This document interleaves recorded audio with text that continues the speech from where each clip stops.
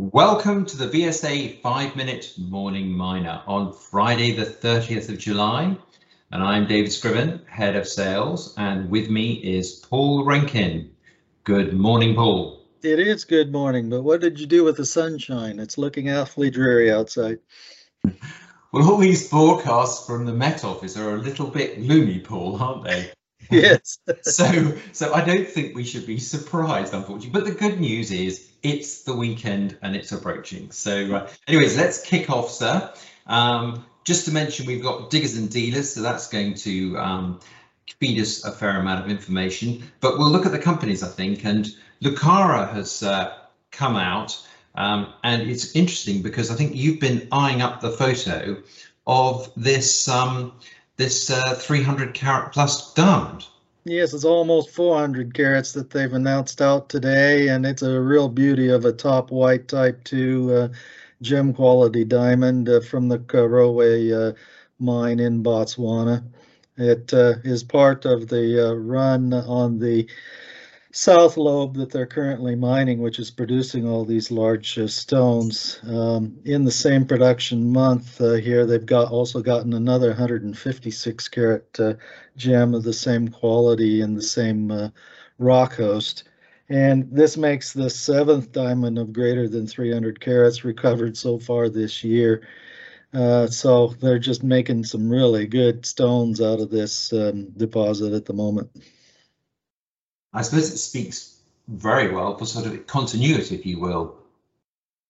Yes, the frequency of these very large top quality stones is really what driving the profitability around the mine because its overall grade isn't, as far as total carats per ton is concerned, you wouldn't otherwise consider to be that terrific, but it's these top quality stones which drive the revenues.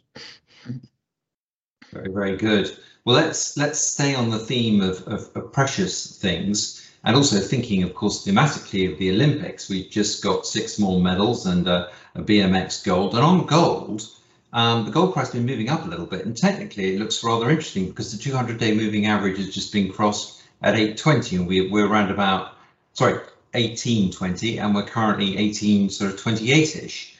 And that brings me on to Yamana, and they seem to have pretty strong results, and they've got a whopping amount of cash.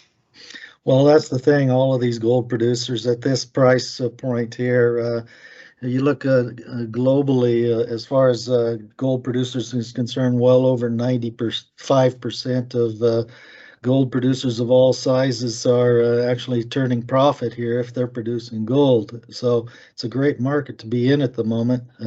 Yamana itself with 3 press releases out today, one of which mentions they've raised the dividend yet again by 15% to 12 cents a share. They're also announced a 5% share buyback program that they'll be initiating. And they've had quarterly record high production from both the Jacobina and Canadian Malartic mines, with a 10% group-wide rise to 241,000 ounces over the quarter. So they also said too that the planned Jacobina mine expansion in Brazil will come in under the estimated capex guidance to be producing 8,500 tons per day by the second half of 2023. So all looking very positive there. Indeed, I don't think capex is necessarily a problem for the company with cash at 700 million, cash and equivalents, and credit lines. I think you're up to about $1 billion there plus.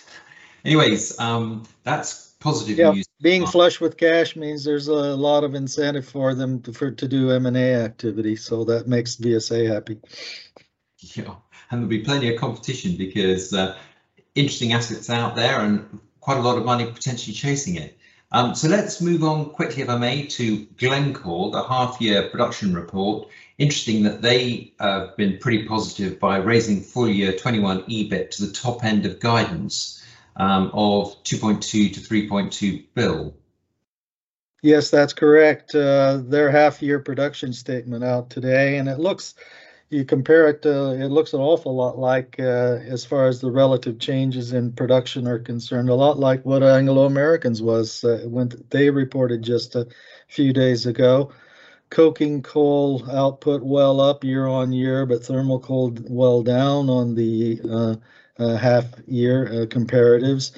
Relatively flat copper and cobalt output at 598,000 tons and 14,800 tons respectively.